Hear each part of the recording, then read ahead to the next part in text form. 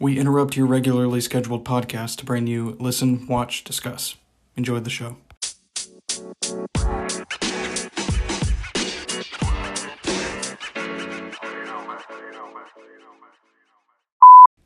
Hey everyone, welcome back to Listen, Watch, Discuss. As always, I'm your host, Brent Aiken.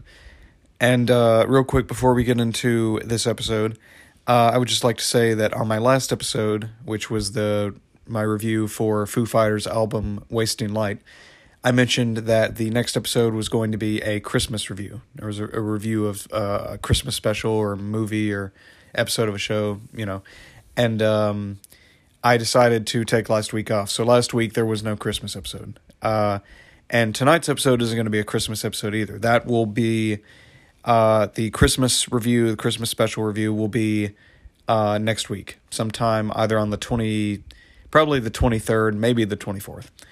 But that'll be next week along with another review, which I will let you guys know what that's going to be Saturday when I post the next one of my next episodes. So yeah, I have 3 episodes planned for this week. I'll let you guys know what the other 2 are at the end of this review. But tonight's episode is going to be another ranking list. I will be ranking the Spider-Man movies in preparation for No Way Home. I watched all of the Spider-Man movies, including the 2 Venom movies and Into the Spider-Verse. And yeah, that will be tonight's review. So without further ado, let's get started. Real quick, before we get into the review, I would like to mention that there are going to be some light spoilers for all of the Spider-Man movies, including Tobey Maguire's trilogy, Andrew Garfield's duology, the 2 Tom Holland movies that are out right now, and Into the Spider-Verse and the 2 Venom movies. So if you haven't seen any one of those movies, click off of this episode right now because I will be going into slight spoilers on all the movies. But if you don't care about spoilers, or if you've seen all the movies, then you may proceed. Yeah, so let's get into it. So, needless to say, I am very excited for No Way Home. It comes out tomorrow night, and yeah, I think the last time that an MCU film generated this much hype was Endgame, Avengers: Infinity War and Avengers: Endgame, and there's a reason why this film has generated the hype that it has, because the rumors that, all the way back from when it was announced, from the rumors that Tobey Maguire and Andrew Garfield Spider-Man were going to be in it, to the rumors that, we may get some of the villains in it too. The fact that Doctor Strange was, Benedict Cumberbatch as Doctor Strange was going to be in the movie. The rumors of Charlie Cox's Daredevil from the Marvel Netflix series Daredevil, the fact that he might be in it. And there were a lot of rumors and a lot of characters, hyped to be in this movie, or to be in No Way Home, and who knows? We know the villains will be. Anyone who's seen the trailer knows that. Knows at least 5 of the villains that are going to be in the movie. And I love that real quick, I love that they didn't show Toby and Andrew. I love that they didn't show the 2 of them in the trailer. It kind of kept you wanting more, and it's like, well, at this point, it's not, they're gonna show up. It's not like they won't show up, but yeah, anyway, I'll talk more. That'll be tomorrow night's episode. I'll be reviewing No Way Home tomorrow night after I go see the movie. But yeah, I'll talk more about that, the movie, tomorrow night. But yeah, so for now, let's go to the list. So right at number 10, we have The Amazing Spider-Man. The Amazing Spider-Man is the first of the Andrew Garfield Spider-Man movies. It came out in It came out July 3rd, 2012, and it was directed by the appropriately titled Mark Webb.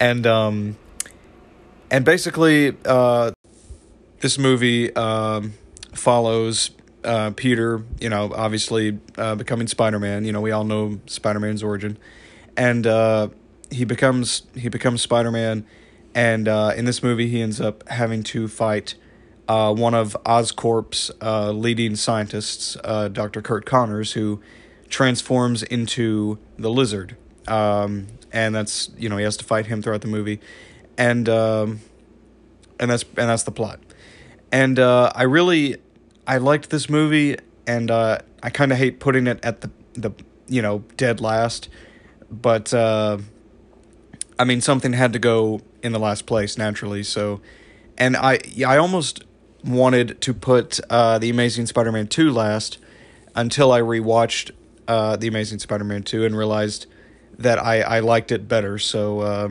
it's further up the list. Not too much further up, but But yeah, I really did like this movie. I thought Andrew Garfield. A lot of people don't really seem to like his Spider-Man, and I'm not really entirely sure why. I don't know if it's because he seems a little more like awkward, but then again, Peter Parker was always kind of awkward. I mean, that's usually how he's portrayed.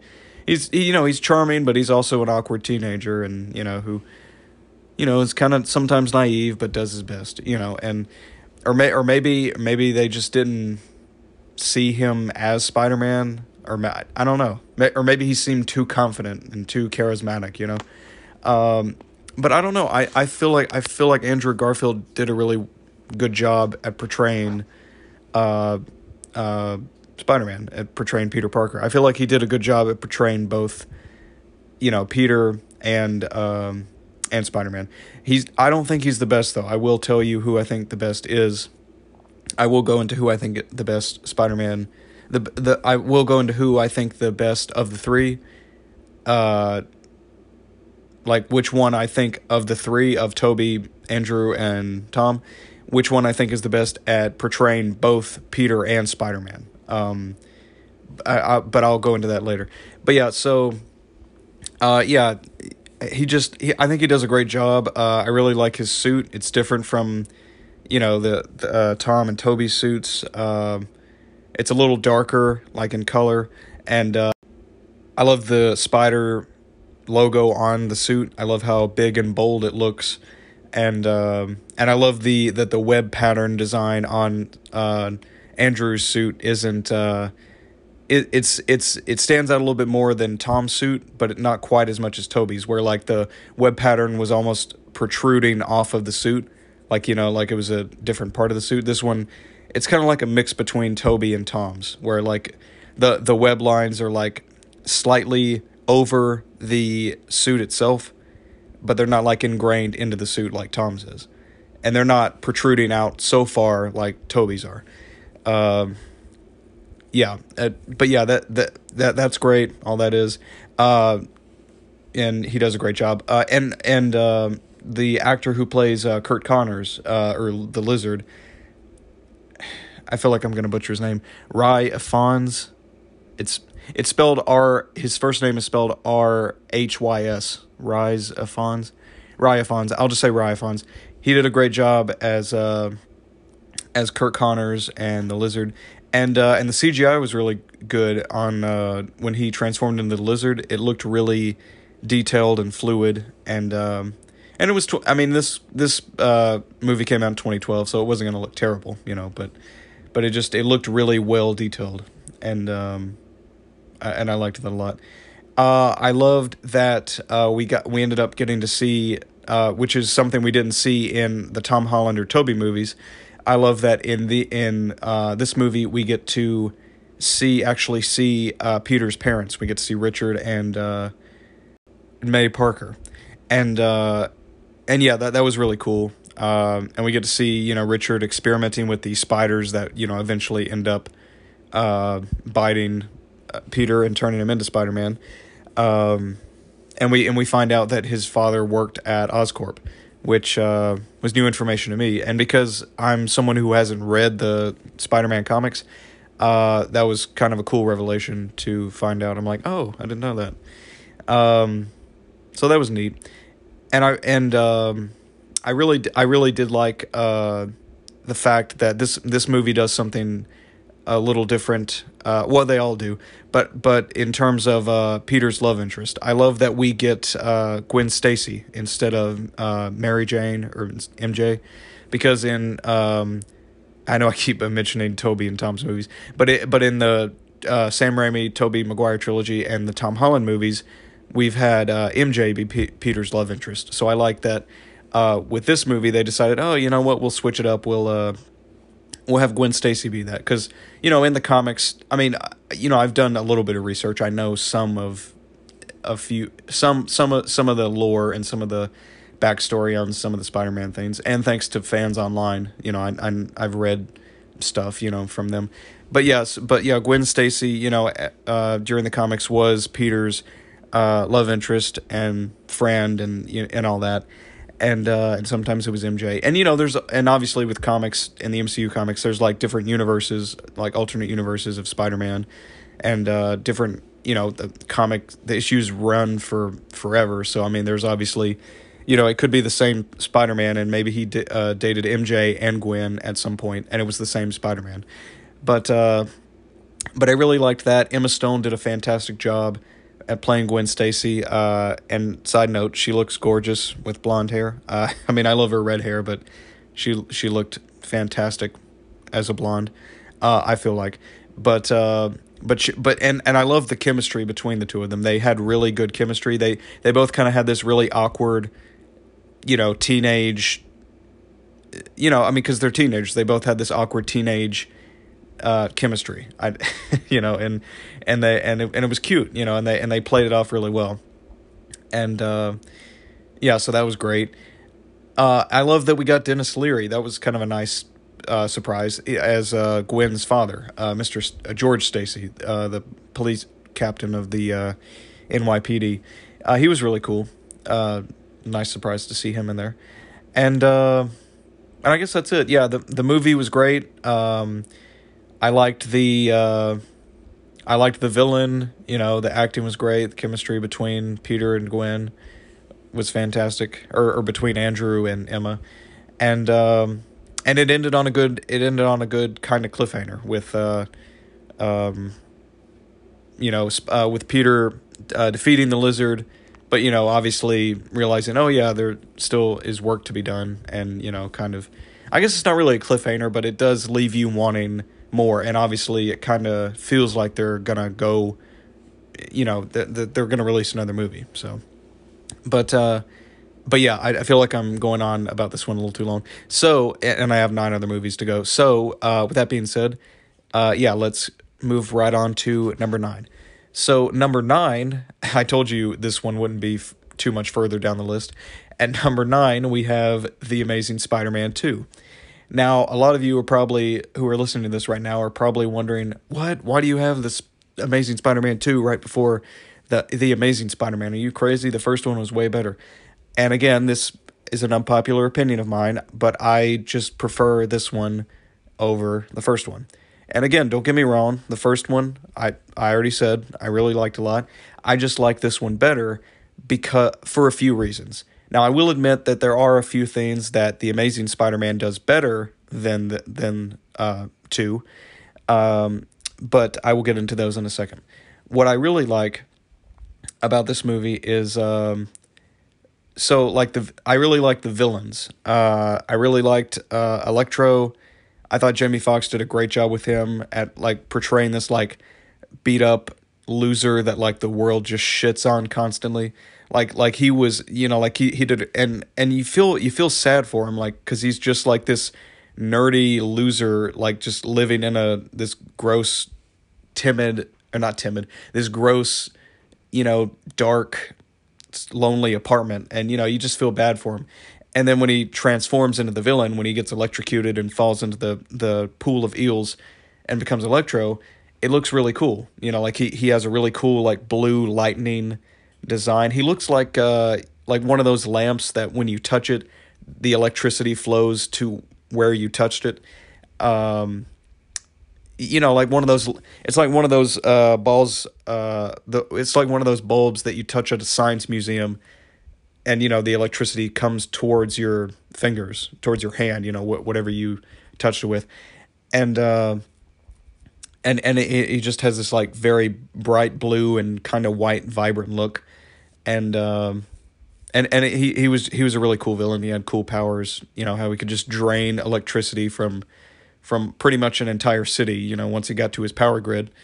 Excuse me. And that was really cool to see.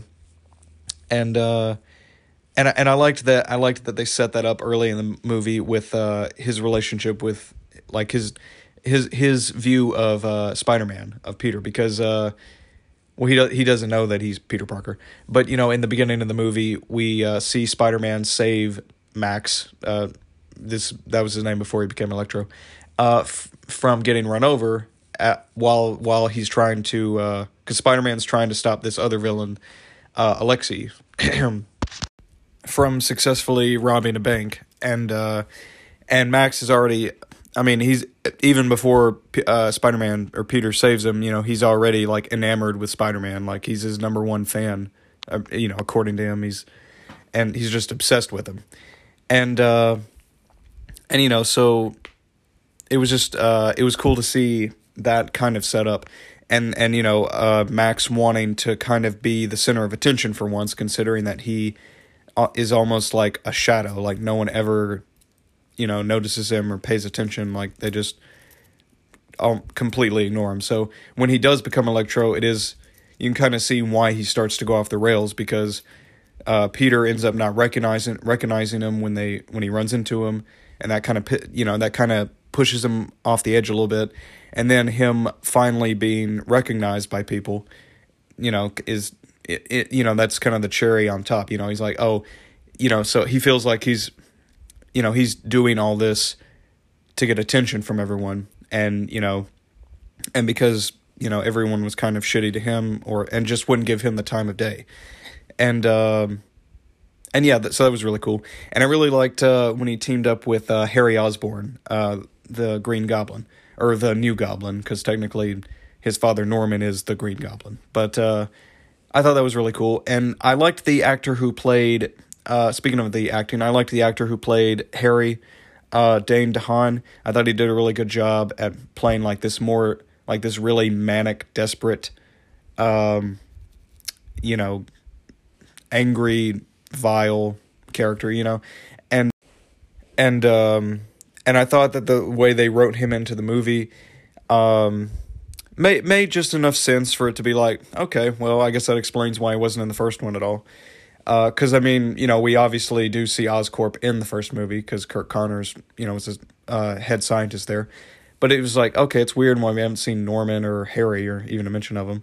But, the fact that he was at boarding school for most of his life, up until a few days ago, up until the events of this movie, it's like, okay, well, that's a believable enough of an excuse as to why Harry wasn't there. That makes sense.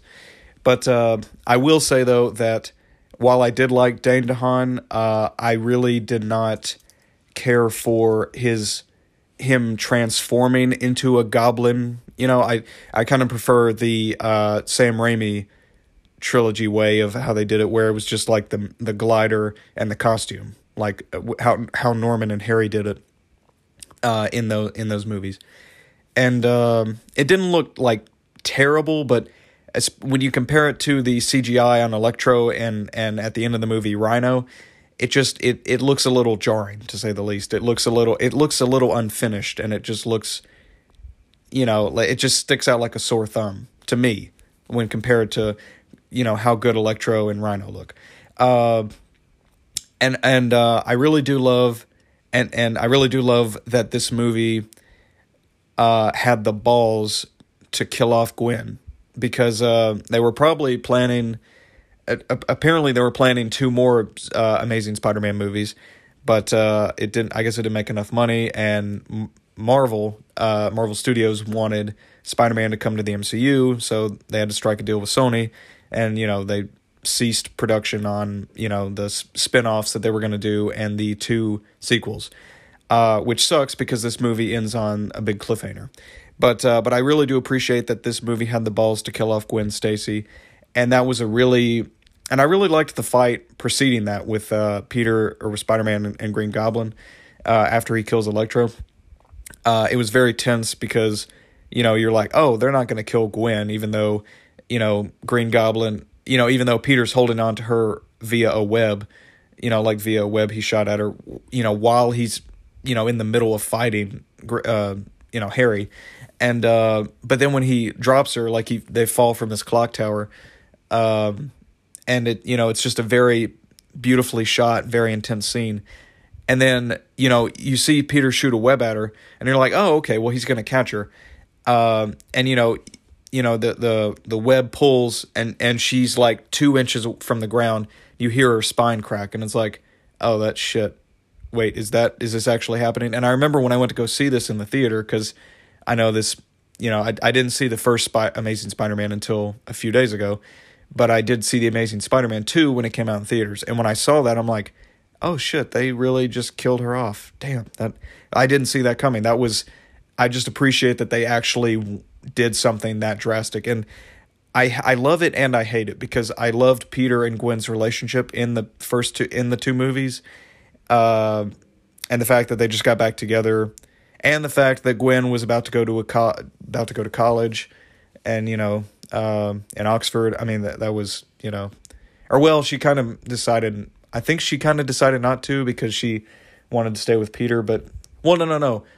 Her and Peter were gonna like go to London. Yeah, that's what they were gonna do.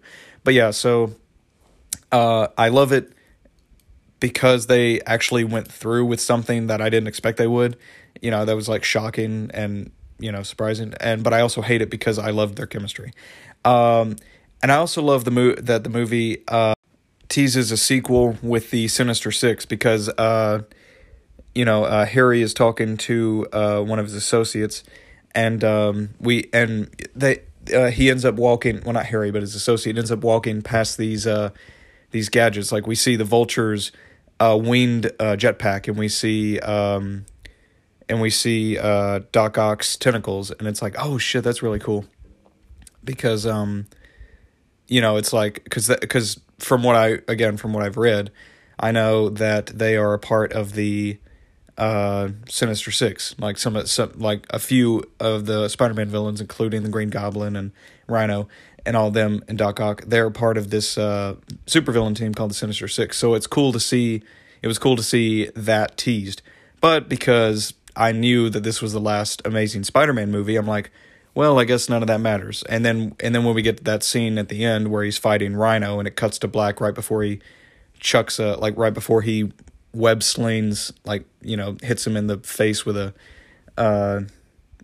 chunk of metal, then he web swings at him. It's like, I mean, that was a cool shot to end the movie on, but like the fact that it ends on that cliffhanger, it's like, it's so infuriating, because that there's no more to it. Again, unless they continue that in No Way Home, like unless they wrap up that fight, which would be kind of cool to see. But yeah, unless they do that, then that probably won't happen. But yeah, so I liked this one a little better than the Amazing Spider-Man, and that's why. But the Amazing Spider-Man did have, I feel like, better acting from its villain. Like, I feel like the villain in that one was a little better, the Lizard. And also and also just, I guess maybe, I don't know, just the maybe overall tone of the first Amazing Spider-Man was a little better. It was a little lighter.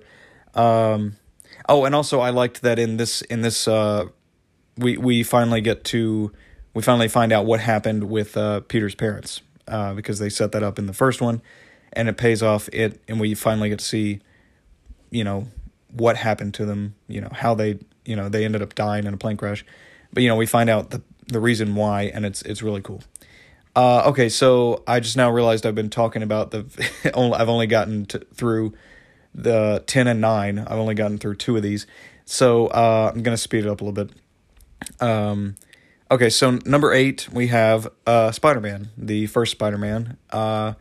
This was it was released in 2002. It was directed by Sam Raimi, and it came out, to be more specific, it came out May 3rd of 2002. And I really liked this one. I liked the acting from it. I liked the kind of gimmicky and cheesy, but also like genuine comic book feel that this movie had. And like the action sequences, the way they were edited kind of felt like a comic book. And I liked, Tobey Maguire, I feel like, did a really good job. I mean, if you ask anyone what their favorite Spider-Man is, a lot of people will go with Tobey Maguire, and I can see why, because he just has this certain, he has kind of a charm to him, but he has like this awkwardness, he just kind of has this naive awkwardness to him. That's, lovable. It's, you can't help but not love the guy, and and he's just, it's just, and I guess, and it also has a lot to do with the fact that he was the first Spider-Man. He was the first like live action theatrical version of Spider-Man, so and the movie came out nearly 20 years ago, so people still have nostalgic feelings towards not just the first Spider-Man, but all three Spider-Man movies, in the Sam Raimi trilogy. And yeah, so the acting was great from Tobey. Kirsten Dunst was a great MJ. She was very cute and upbeat, and they had great they had a great dynamic between the two of them. And Aunt May was good. I forgot to mention Sally Field in The Amazing Spider-Man 1 and 2. She played a great Aunt May. And this Aunt May, she's a little older looking than Sally Field, but she's almost like grandmother age looking. Like, that's how old she looks, but she does a great job. Rosemary Harris is the actress's name. Yeah. And yeah, you just got a lot of good actors in here. Willem Dafoe plays the Green Goblin, or Norman Osborn, and he's a great villain. He does a fantastic job. He's the head of Oscorp, the CEO. James Franco, which I didn't know, like I had seen I had heard things about the movie and I'd seen clips, but I didn't know James Franco was in the trilogy at all. So that was a nice surprise to see him in it. But he plays Norman's son, Harry Osborn, in this one, and he did a good job. And yeah, it was a good, solid movie. The reason why it's like number 8 on the list though is because I feel like the 7 through 1 are just a little better. I mean, the movies that are, ranked from 7 to 1 are better. And even the other 2 films in the trilogy, I feel like, are a little better. But that being said, though, this was a great start to, the first of what would be many different reincarnations of Spider-Man. And Tobey knocked it out of the park. At number 7, we have Venom. Venom was released on October 5th, 2018, and it was directed by Ruben Fleischer. I believe I'm pronouncing his name right. And this movie was after Venom first appeared in Spider-Man 3. Sony wanted to develop a spin-off film based on the character, and they eventually got it in the form of Tom Hardy's Venom. And I really did like Venom. Even though Spider-Man isn't in the movie, I consider this to be a part of the Spider-Man, universe, especially considering the events of the post-credit scene at the end of Venom 2, which I'll go into when I get to that one on the list. But because he is a Spider-Man villain, and it is, I figured it only made sense to include it, and because it was a movie made by Sony and Columbia Pictures, so it only made sense. But yeah, so basically, Eddie Brock becomes infested with this alien symbiote named Venom, and he has to stop this other symbiote named Riot, who has possessed this brilliant scientist Carlton Drake. He has to stop him from sending a rocket to Venom and Riot's home planet and sending back an entire armada of symbiotes, just like them, who, will take over the planet and infest everyone, and or kill everyone. But yeah, so this was a good movie. I know a lot of people thought it was, the tone was like inconsistent and there wasn't a stronger connection to Spider-Man. But, I kind of liked that it stood on its own. I like that, we just got a solo film about Venom, and, to kind of develop him a little bit as a character. It was kind of cool to see, it just focus on him and not have Spider-Man in the picture. Plus, I mean, we'll still get, it's not like we won't see him and Spider-Man interact at all. They just wanted to kind of take this film to establish him by himself. And I really liked that Sony did that. And I think that Tom Hardy plays a really good Eddie Brock. He does a great job. He does a good job with what he's given. And I love that he's also the voice of Venom. Like whenever we see Venom or we hear Venom talking to Eddie from inside him, I like that he did the voice for him too. And that's cool. Jenny Slate has a small role as one of the scientists, Dr. Skirth, who helps him. She did great. Riz Ahmed, is it Ahmed? Riz Ahmed, yeah. He was great, him as the villain, Carlton Drake. And Michelle Williams, she played Annie, or Anne. Yeah, she was Eddie's girlfriend. She did a good job too. And yeah, I really liked that the film, it wasn't too long, it wasn't too short. It had just the right amount of darker moments and comedic moments. And I like that it was dark, but not too dark and not too gory. Because they could have made it rated R, which would have been cool.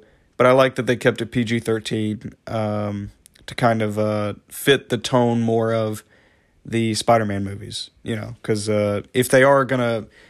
If Venom is going to be in No Way Home, or if he's ever going to interact with Tom Holland's Spider-Man in any way, it would be kind of strange to have... it'd be a little inconsistent for him to be, like, biting heads off and, tearing people's guts out and, just seeing all this blood and everything and all this graphic death. And then, have, everything that goes on in the MCU with Spider-Man and all them, which not that they haven't gotten a little dark and not that they haven't had some, shocking deaths before, but, they've kind of stayed away from, like, gory deaths, gory, bloody deaths. But yeah, so, I feel comfortable placing this one at number 7. And while I do like this one, I do think Venom 2 is a little better. And I also like the post-credit scene because it brilliantly introduces Cletus Cassidy, played by Woody Harrelson, who is, set up to be the villain in Venom 2. I mean, like, that's kind of what they were going for with that post-credit scene with Eddie visiting Cletus in the holding cell in the penitentiary that they have him in. So that was really cool when I saw that a few years ago. Of course, at the time when I was watching, I didn't know who he was. But when I looked it up, I'm like, oh, shit, that's cool. He kind of had a cool backstory. So, I thought he did. And needless to say, I was excited for the second one. And I will get to that one a couple films down the list. And it's not too far down the list either. So number 6, we have Spider-Man Homecoming. Now, this one is the first... This movie is not only the first Tom Holland movie, a Spider-Man movie, but it is also the first MCU movie... Well, okay, not the first MCU movie featuring Spider-Man. That would be Civil War, which came out a year prior. But it's the first movie that has Spider-Man as like in his own movie, like starring in his own movie in the MCU. So it was really cool to see him being introduced in the MCU, and maybe this is a little biased because I've seen the Tom Holland movies first, and this is just my opinion, but I think that Tom Holland, of the three Spider-Man, of the 3 live-action Spider-Man that we've had, I think that Tom Holland is the best. Because, in my opinion, to me, he just nails he balances so well the naivety of the awkward, naivety of Peter, and the hopeful, up-and-coming, filled with the spirit and can-do attitude of Spider-Man. And I love his suit. I mean, I love the suit, the original suit, and I love the Iron Spider suit that Tony makes for him in this that we see at the end of this movie. which is used a lot in the sequel Far From Home, and that's really cool. Actually, well, it's not used as much as in Far From Home as it is in Infinity War and Endgame, but we do see it throughout Far From Home. We do see it a few times in that movie, but yeah, I really liked this movie because not counting Civil War, which I guess technically was my introduction to Spider-Man. I mean, that was like the first movie I watched with him in it. But this was his first solo movie, so when I saw this movie for the first time, I'm like, man, this is a really good movie. And I really liked the acting from it. I liked that storyline that they set up in Civil War with Tony, Iron Man being Peter's mentor. I liked that. And even though Tony wasn't in the movie for that long, he did have some very poignant scenes with Peter, talking about how, especially that scene on the ferry after he helps Peter save everyone on the ferry, when Peter says, "I'm nothing without the suit," and Tony responds with, "If you're nothing without the suit, then you shouldn't have it." And that was a very deep, line. And it's kind of ironic coming from Tony, considering that his power is, his suits. But I mean, he didn't mean like, he didn't necessarily mean superpowered wise. He just meant like, as a person, and as a hero. But I mean, you could be a hero without powers, like, obviously. But, it is funny though, that line coming from him. But obviously Tony is more than that without the suit, and all that. But yeah, that was great. Yeah, I think he was only in the movie for 8 minutes, but Robert Downey Jr. again always knocks it out of the park. Always kills it whenever he plays Iron Man or whenever he plays Tony. I thought Michael Keaton was a great choice for the villain. He played a great Vulture, or Toombs is his character's name. And I love that twist with the girl that Peter has a crush on. I love that her father is Adrian Toombs, is the Vulture, the villain that he ended up fighting earlier in the movie, that he encounters earlier in the movie. And that was really cool. And I liked the action sequences, especially, like I said, I love that scene on the ferry. I love the action scene. I love the final fight at the end. And it was really cool. I liked Peter's friend Ned, Jacob Batalon. I thought he kind of played off Peter really well. And Ned was he had a lot of funny one-liners. And I think this is my favorite Spider-Man suit too. And yeah, I know technically Tony designed it, so it might take away from some of the charm that the other two had, because in those two, Toby and Andrew's Peter Parker's actually built their suit. So I guess it kind of takes away from some of the, authenticity of it. But it's still really cool. I mean, obviously Peter probably had some input in it when Tony was making the suit, But it is really cool because it's kind of like the Irons. Well, I mean, that the suit he uses in this movie is, but especially the Iron Spider suit is a lot like Tony's suit of armor.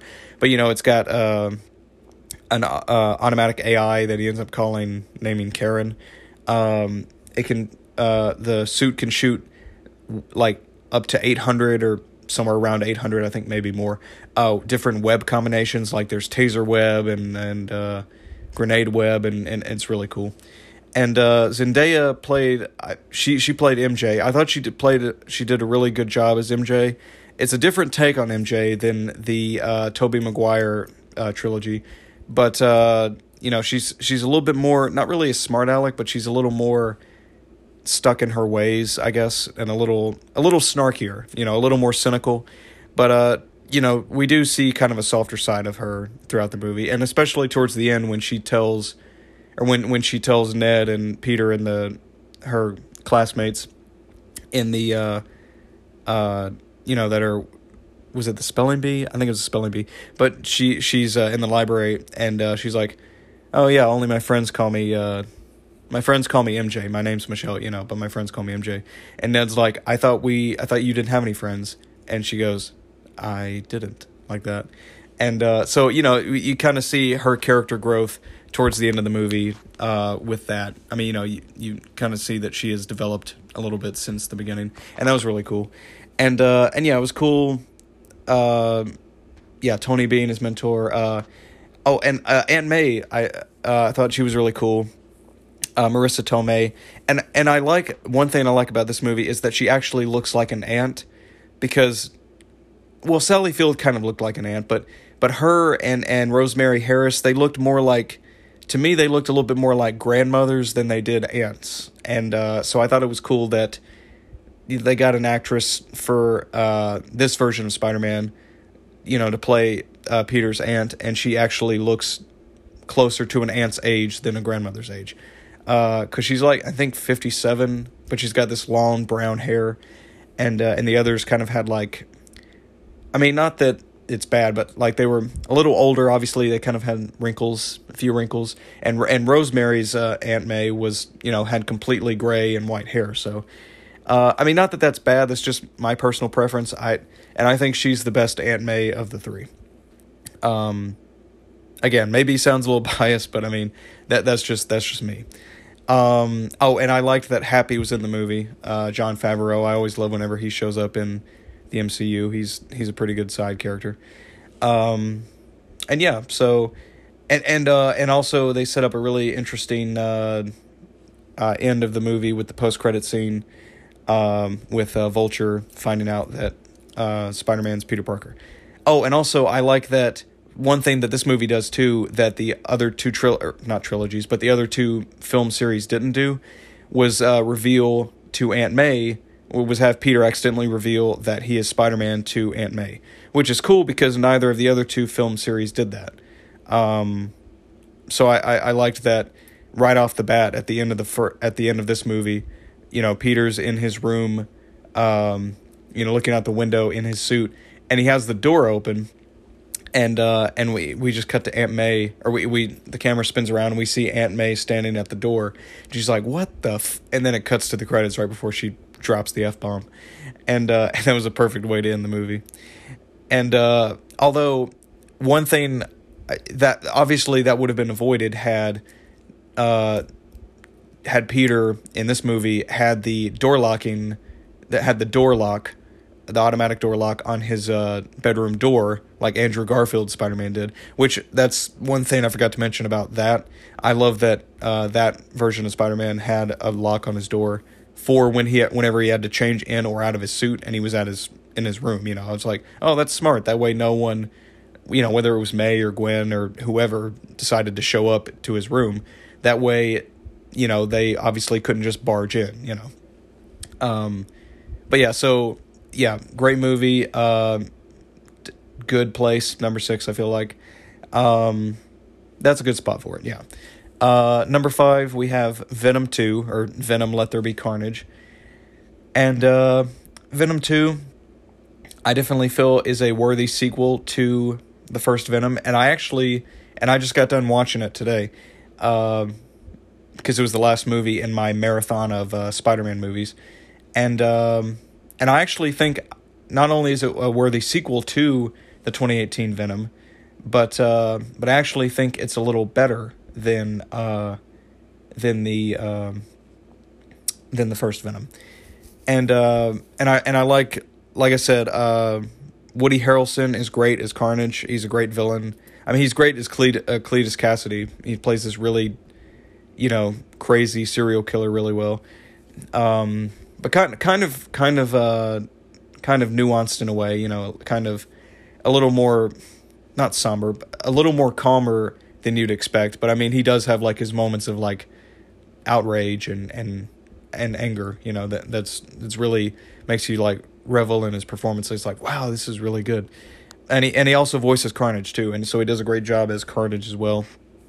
And I liked his backstory. I thought that he had an interesting, tragic backstory as to how he became a serial killer, how he became who he was, how he became the man that he was today, And I just like that it built off what the previous movie established, and it was cool to see Anne and her fiance Dan again, and Eddie, and even though Eddie and Ann didn't get back together, it was still kind of cool to see them, that they were still on good terms for the most part.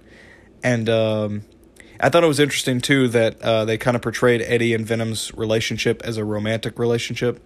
Like obviously it's not a romantic relationship, it's a symbiotic relationship, but it was, I like that it was played for laughs, but I kind of like how their friendship was kind of portrayed as a romantic relationship. Like, it was an allegory for a romantic relationship.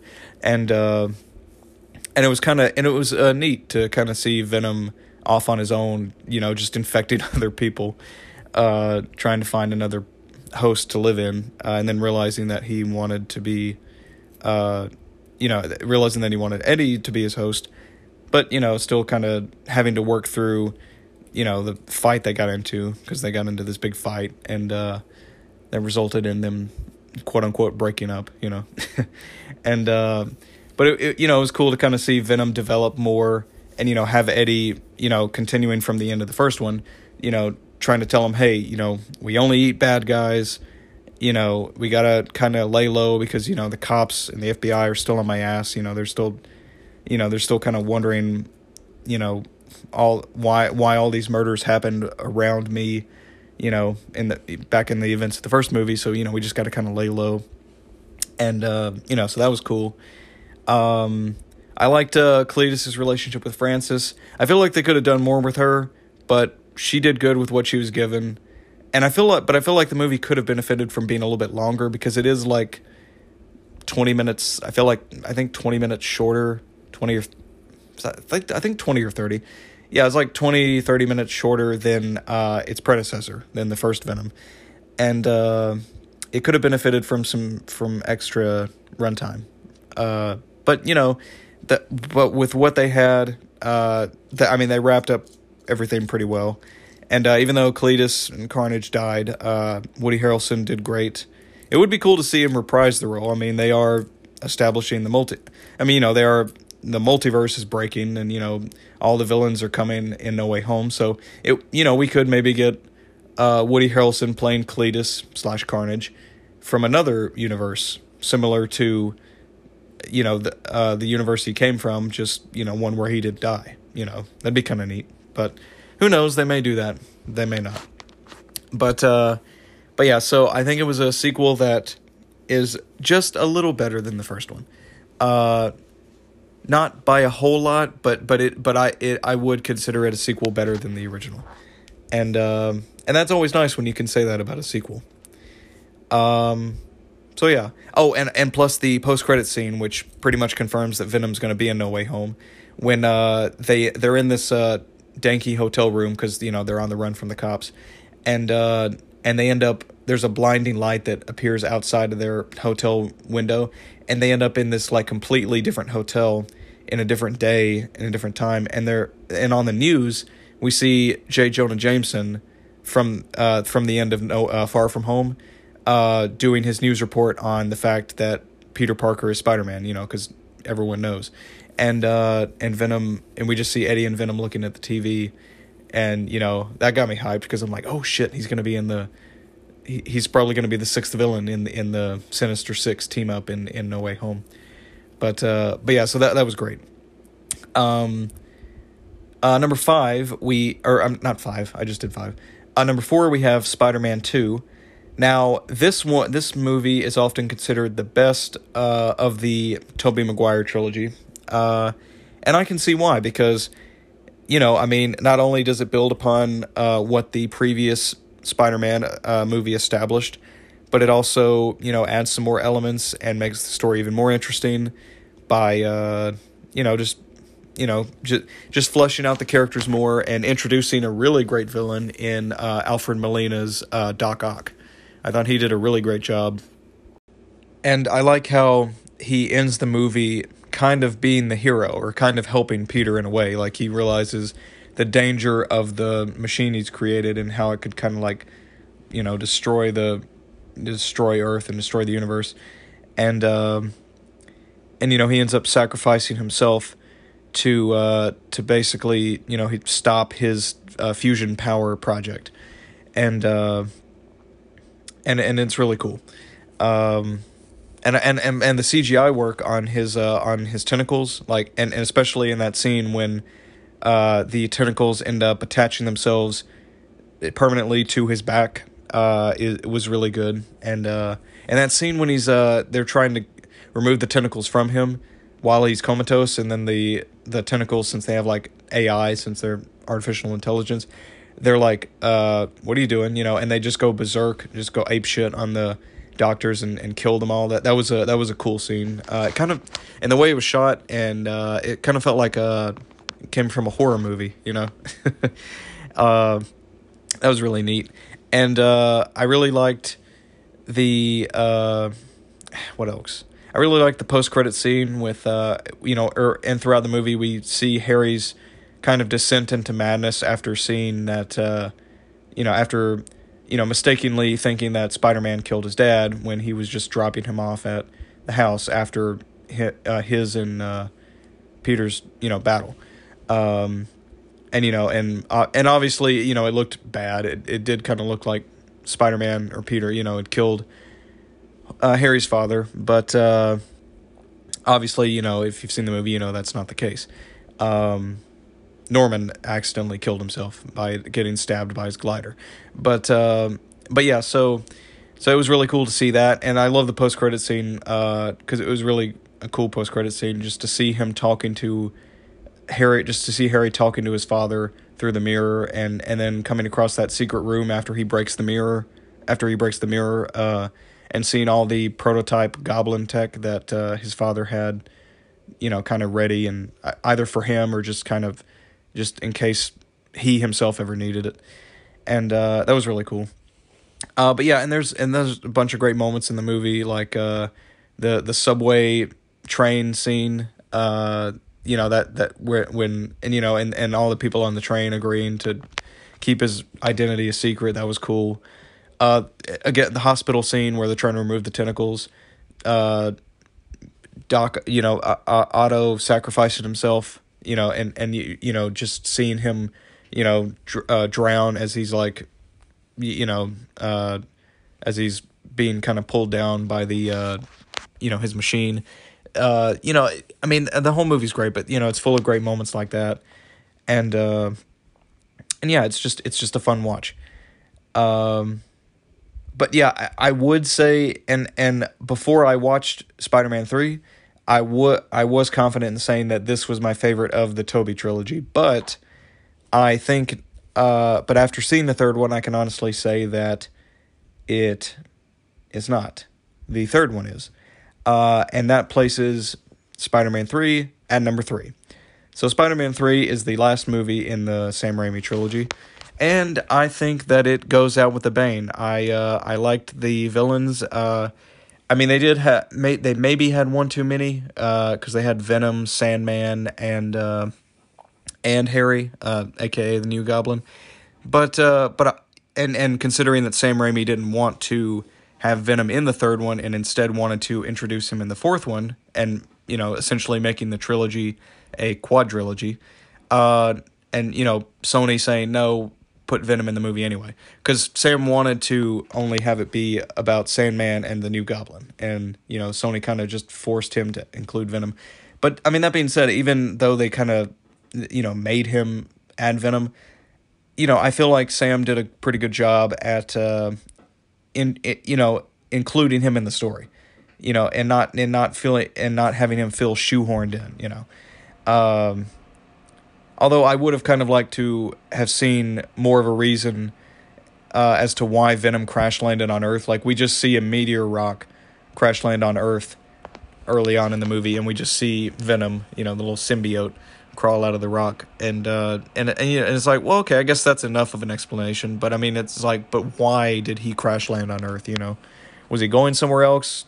Was he going to Earth? Was he going somewhere else and something crashed into him? Who was someone chasing him? Why was he going there? Why did he end up there? But it is what it is. It's fine. But yeah, but Topher Grace plays a great Venom, great Eddie Brock. He might be. I like Tom Hardy's Venom, but I think I like Eddie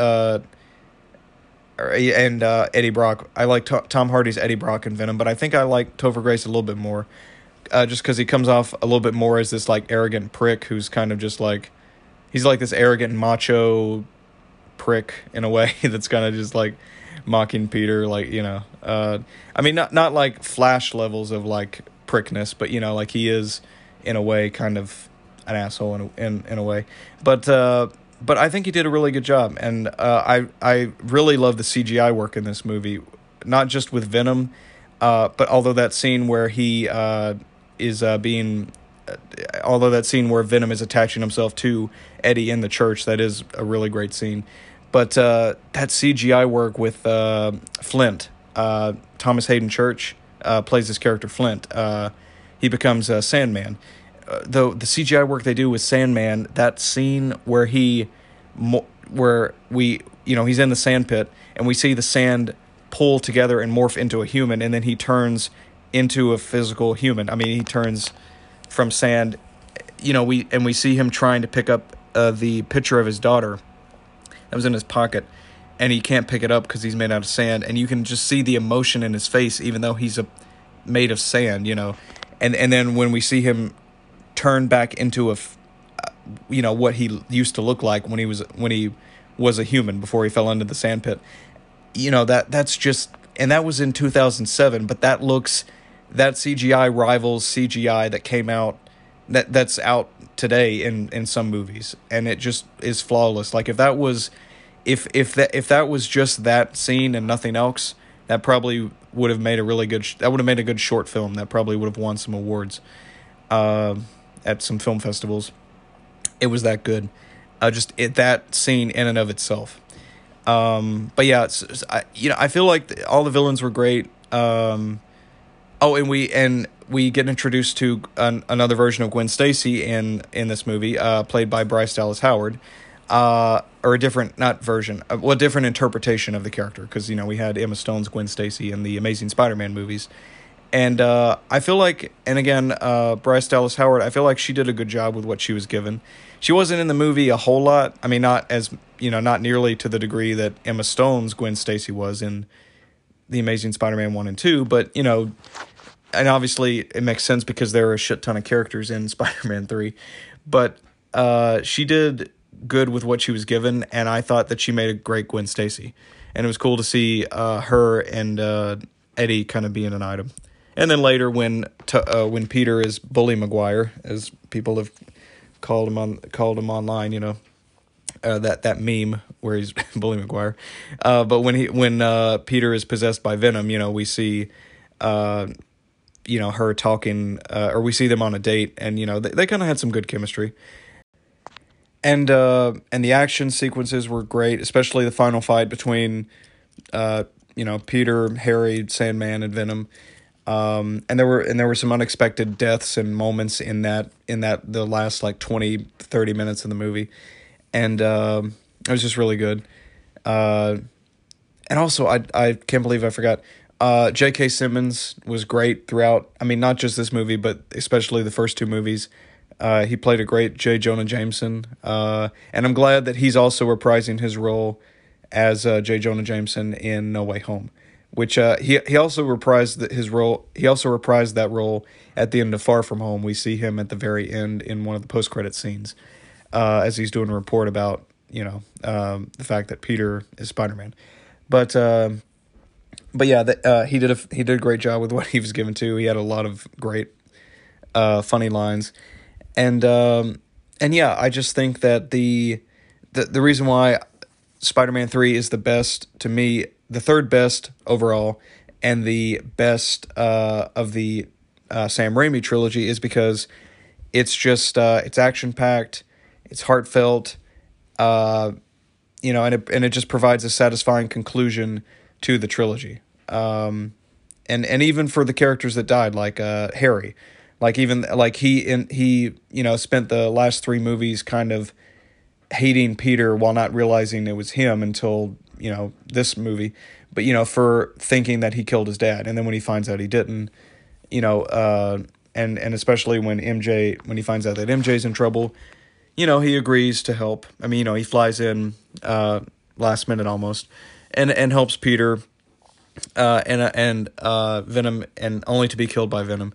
And him and MJ and Peter, MJ, and Harry end up having this, heartfelt conversation, and where Harry ends up forgiving Peter and apologizing for how he was acting, and it was and apologizing for trying to kill him, and it was just this very heartfelt, sweet scene, and even though he died, it was a good way to end Harry's character.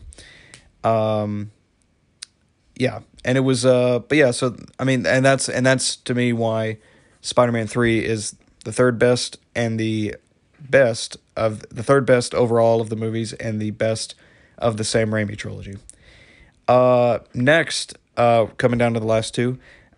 Number two, we have Spider-Man Far From Home. This one is the direct sequel to Tom Holland's first Spider-Man movie, Spider-Man Homecoming, and it came out in 2019. The first Tom Holland Spider-Man came out in 2017. This one came out on July 2nd of 2019. Directed by, I believe, John Watts. Yeah, John Watts.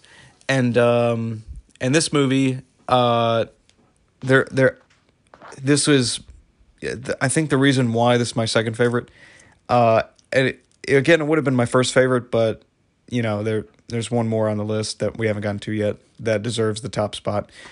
But the reason why it's pretty damn close. It's at number 2. But the reason why this is like my second favorite is because I just love everything about the movie. I love that we go to Europe. I just love the locations in the movie, because I always love whenever characters like travel the world. I always love like seeing a new location. Besides, where the characters are, and it's always kind of cool to see characters go to a new location, a new place they've never been before. But the scenery was beautiful, like when they went to Italy and the Czech Republic, the Netherlands. But it was also just a really cool, continuation of Homecoming, because, it was just interesting to see Peter, after the events of Endgame, one with, having, him just having helped, the Avengers and their allies save the universe, and watching his mentor, the one who provided him with the suit and made him an official Avenger, die, after having seen Tony die and all that. Peter just wants to take a nice vacation, and unfortunately for him, Nick Fury has other plans. He ends up getting dragged into this battle.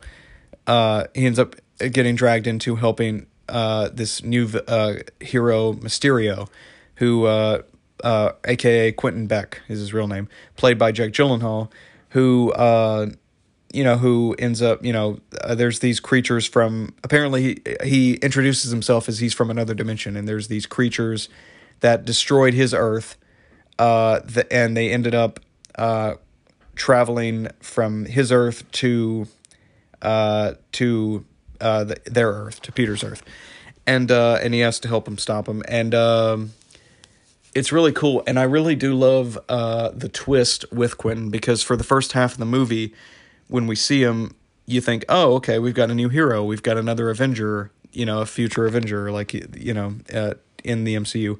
But then it's revealed that he was a former employee of Tony Stark who was using drones and illusion tech, and and along with the help of a bunch of Tony Stark's former employees. They helped with the drones and illusion tech and all that. But he was using drones to basically cast illusions that he was a superhero called Mysterio. And he was doing all this to get these glasses that Tony left for Peter that allowed him to basically, like he basically have access to all of Tony's, his security system, the, weapon system and all that. And it was really good twist, because when I saw it in the theaters, when I saw the movie in the theaters, I'm like, oh shit. Like I didn't see that coming, because Quentin, he played it up so well. Like he was so caring of Peter and trusting of Peter, and like he put on this great facade, this great illusion, and it was just really, it was just it was a big betrayal to the group. I mean not the group. I mean to Peter and Nick Fury, and you were kind of hoping he was a good guy, but yeah, I mean that was a great twist, and Jake Gyllenhaal really did a great job as Mysterio. He was a great villain, great adversary for Peter, I feel like, and it was cool to see Peter, and I loved this movie too because it dealt more. I mean, it dealt more with Peter, having to kind of make that choice. Like it dealt more with him having to balance. Not that he didn't in Homecoming, but it dealt more with him having to balance his personal life, just wanting to tell MJ how he feels about her and just go on this trip to Europe and enjoy it, with his class, and hang out with Ned and and all that, trying to balance that part of his life with the superhero part of his life, and wanting to kind of just take a vacation, just enjoy some time off without having to save the world, because, I mean, and people forget, but I mean, Peter is a teenager, like he is, heroic, and he does, save the day, but, he also does want to live his life, he does want to, find some time where he can just be a normal teenager for a few days of the week, not having to constantly be in hero mode 24/7, and yeah, it was just, I liked that aspect of the movie, again, along with Peter having to go through, having to deal with the fact that his mentor that he's known for the last couple years died, saving the universe, and that was really cool to see, and yeah, and I really did like the budding romance between Peter and MJ, and I thought they had really good chemistry, and I'm glad they got together at the end of this movie, because I really do think they make a cute couple, and I love, and the humor was really good, and the visual the CGI work in this movie is amazing, particularly this one scene where Mysterio, or Quentin, is basically guilt tripping Peter into making him feel shitty about himself, and he's trying to get some information out of him as to where his classmates are going to be, so he can kill them and attack that location, and it's just a really cool trippy sequence. Like we see Mysterio take off his helmet, and it's a snow globe, and Peter's trapped inside it, and then we see like an army of Mysterios. And we see Peter falling through through a glass mirror, and it looks really cool. And then there's this really cool sequence, or there's a really cool part where we see dead Tony, Peter's standing in front of like an illusion of like Tony's grave, and Mysterio says, "Maybe if you were any good, Tony would still be alive." And then we see a zombie Iron Man pop out of the ground, and like spiders crawling out of his face, and that was a really creepy, cool moment. And but yeah, it was just, I really liked, he did a great job as the villain. The humor was great. I liked that Peter and MJ got together. I liked Ned and Betty. I thought that was I thought they were a cute couple, and it was hilarious that the fact that they ended up getting together during the, not really speaking too much and not having a whole lot in common, but them, by the time they flew from Queens to Italy, an 8-hour flight, they ended up becoming a couple. And then when they get back at the end of the movie, when they get back to Queens or Jersey, that they go to the airport in Newark, New Jersey, when they get back, they've already broken up. Like Peter's like, "Hey, maybe you and the two of you could join me and MJ. We could go on a double date." And they both say in unison, "Oh, we broke up." And Peter's like, "Why?" And Ned's like, "Oh, well, men and women, they grow apart, but the time they had together was, will be cherished forever." And it's just, and it was funny considering that Ned wanted them to be American bachelors in Europe. That was his whole plan, only for, him to have a one-time fling with Betty. But yeah, so, and Happy and Aunt May, they kind of teased a little summer fling, a little relationship with them. They kind of were flirting, and I think Jon Favreau and Marissa Tomei, they have good chemistry, and I would be interested to see if that relationship continues in No Way Home, because that was pretty interesting how they did that. And also the post-credit scenes are insane, because not only do they set up Far From Home, but they set up the Secret Invasion show that's coming, that one of the Marvel shows coming to Disney Plus next year or year after next. Because we have like Nick Fury out in space with the Skrulls that were introduced in Captain Marvel. He's just taking a vacation on this giant space station that the Skrulls have built, and the whole movie, what we thought was Nick Fury and Maria Hill, were actually Talos, one of the Skrulls, and his wife. And it's like, oh shit, like that was a good twist. And then that was the second post-credit scene. And then the first one with Mysterio having had one of his workers, having one of his assistants, henchmen, upload this video to the news, and just having MJ and Peter in the middle of Times Square with the incriminating footage of Quentin revealing that not only, and again, this is all a lie, this is a lie, the first part, but revealing that not only did Peter Parker kill him and steal the drones back from him, steal the tech, but also, which was, again, a bold-faced lie, but, it was to prop himself up and make him look good, But not only was that a lie, but it was also, not only did he reveal that, but he also, to the public, but he also revealed that he also revealed Peter's identity to the world. He revealed that Spider-Man was Peter. And again, I like how the post-credit scene ends with Peter going, "What the f?" and then cutting to the credits again, kind of like how the first movie ended with May going, "What the f?" And but yeah, so those post-credit scenes, when I first saw them, I'm like, holy shit, what's going to happen going forward, And it took a year and a half after Far From Home for us to get anything else MCU related, because, well, the pandemic kind of put an ass grinding halt to the movie industry for a little bit. I mean, there were still some movies released in 2020, but yeah, a lot of movies were pushed back to 2021 or even 2022 because they were, because of the pandemic and them being afraid they wouldn't make their money back, and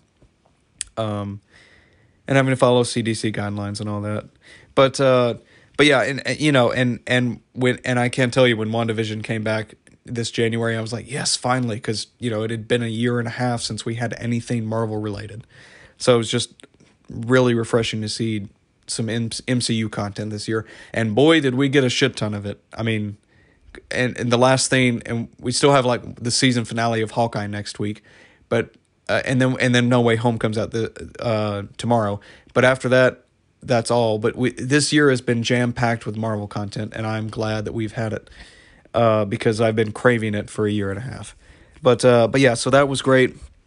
And now finally, because I believe this podcast has gone on over an hour, now we move on to my number one favorite Spider-Man film, and that is, if you haven't guessed it already, Spider-Man Into the Spider-Verse.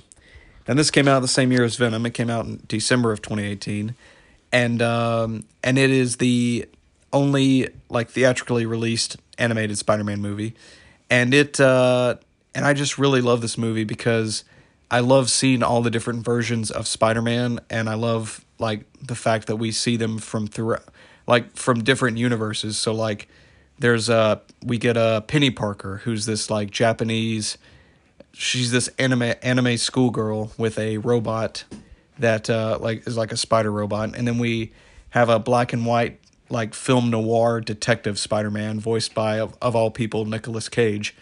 And then we have to make it even weirder, we have a Spider Pig who he wasn't a pig that was bitten by a radioactive spider. He was a spider that was bitten by a radioactive pig.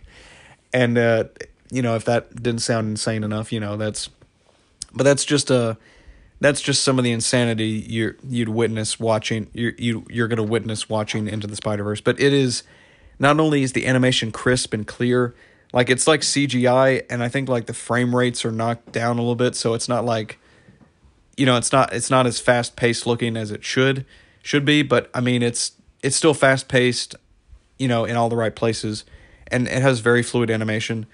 But the frame rate being like slowed down kind of gave it more of a comic book feeling, especially and especially whenever they had like panels popping up of like thought bubbles of what the characters were thinking, or text describing like whenever someone got hit, like sometimes they'd have like an action word like kapow or something, or something like that. So that gave it like a very comic book feel to it. And it was just, yeah. And on top of the animation, the voice acting was really good. Like you had Jake, I think Jake Johnson is his name, from New Girl voicing Peter Parker. And then you had Shakia Moore, I believe is his name, playing Miles Morales, who, he was a great Spider-Man. And then Haley Steinfeld playing Gwen Stacy or Spider-Woman. They all three did a great job. And it was cool to see all the different versions of Spider-Man and all their varying different backstories that they had. Yet like they were all vastly different yet also slightly similar in a way, And it was just a really good movie, and I liked the villains too. I liked the different looks of some of the villains. I liked the design of the Green Goblin. Kingpin was a very menacing, intense villain, and he had a really interesting and tragic backstory as to why he, built the Super Collider and why he was, tearing apart the fabric of the universe and braiding all these multiverses together. Like he had a really good, tragic backstory as to why, and reason as to why he was doing that. It was cool to see, and because this isn't the same universe with Peter Parker. I mean, Peter was in this universe. We did have a Spider-Man in this universe who ends up tragically dying. Kingpin ends up killing him, and Miles witnesses all this. But we end up seeing, like this isn't the exact same universe as, you can tell like this isn't the exact same universe as the one that the Peter voiced by Jake Johnson, it's not his universe, because he's from another universe. But we do see a few things that are different, like within each universe. And one of the things that's different in Miles' universe is that Doc Ock is a woman. So I thought that was kind of a neat change, because it's like, oh yeah, well with the multiverse, obviously some of the characters are gonna look different, and some might even be a different gender or a different color. So it was kind of cool to see a lady version of Doc Ock. And Catherine Hahn, who played Agatha in WandaVision, voices Olivia Octavius. And I think she did a really good job. And what else? Yeah, voice acting was great. Animation was great. And it was really funny too, and very heartfelt. And it just had the lessons, and like the morality of and the heart that makes Spider-Man who he is, and that makes a Spider-Man movie what a Spider-Man movie is, because Spider-Man, is filled with hope and filled with heart and filled with those, not cheesy, but just filled with good life lessons and good lessons about, not just being a superhero, but also being a good person. And, and the lesson that this movie taught, it was kind of like anyone could wear the mask. We are all Spider-Man. Like we all aspire to be greater and be better and be a hero, even if we don't necessarily have, even if we don't necessarily have powers, we can be better people, and that line at the end too about, Peter, or towards the end, Miles says, "How will I know when I'm ready to be the next Spider-Man?" And how will I know when my powers are ready? And, and all that. And Miles is asking Peter this, and Peter responds with, "You won't. It's a leap of faith, Miles. That's all it is." And that's a good life lesson too, because that is kind of life in a nutshell. It's a leap of faith. And that's with a lot of decisions in life, that is how a lot of major life decisions are. It is in a way kind of a leap of faith, because you don't always know how things are going to turn out. You hope they turn out for the better, but you just never know 100% know. And that is kind of what Spider-Man is about too. It's about a leap of faith. It's about, and it's about trying to do the right thing, even and it's about being a hero, even though the stakes, even though the odds may be against you, even if the stakes are super high. It's about being there for the people and being a continuing source of inspiration, and just being this awesome badass high school, college-aged 40-year-old, 40-year-old in this Peter Parker's case, because he's from a dimension where he's been Spider-Man for 22 years. But, just being this, high school, college-aged kid that, just, he just saves people and is just, again, filled with hope, filled with optimism, a little naive, a little awkward, but, always does what's right and saves the day. And yeah, that was and that's why that's why really that I love Into the Spider-Verse, and that's why I think that it is the best Spider-Man movie of them all. And I do hope that the sequel coming out next year, because they released a trailer for it a few days ago, I do hope that it is good. It looks like it's going to be good, especially because we see Spider-Man 2099, who was teased at the end of Into the Spider-Verse. Miguel O'Hara is his actual name, and then Spider-Man 2099 is his Spider-Man, persona. And he was voiced by Oscar Isaac. So, and he's returning, he's reprising his role as 2099. So I can't wait to see that. That's going to be great. And also the fact that the next movie is called Across the Spider-Verse Part 1, meaning that we're going to get a third Spider-Verse movie, or a part 2, or, or a part 2 to Across the Spider-Verse, So the fact that we're getting a Spider-Verse trilogy, we're pretty much guaranteed another sequel after this one is insane. And I hope it lives up to the first one and exceeds it. I mean, this next one, not the third one, but I'm sure that will too. But yeah, so in conclusion, Spider-Man Into the Spider-Verse is my favorite. It has great animation, the great voice acting, and great just acting in general. The humor's great. The story is very engaging and interesting, and it has plenty of references to all of the other incarnations of Spider-Man, from the live action movies to even the 60s cartoon. And there's even a little Stan Lee cameo, a little animated Stan Lee cameo. Which, he's been in all of them, but it was cool to see him as an animated version of himself. And it's got all the messages and life lessons and hope that all the other Spider-Man movies have had, and while still kind of doing something a little different. In this case, kind of dealing with the multiverse, with very various different Spider-Man, and also being animated. And that's what makes it stand out. That's what separates it from the others. It kind of makes it have more of its identity and stand out on its own, from its peers. And yeah, that's why it's my favorite. So I did not expect this episode to be as long as it was. I'm sure this has gone way over an hour. But I hope you guys enjoyed tonight's episode, and expect my review of Spider-Man No Way Home sometime tomorrow night.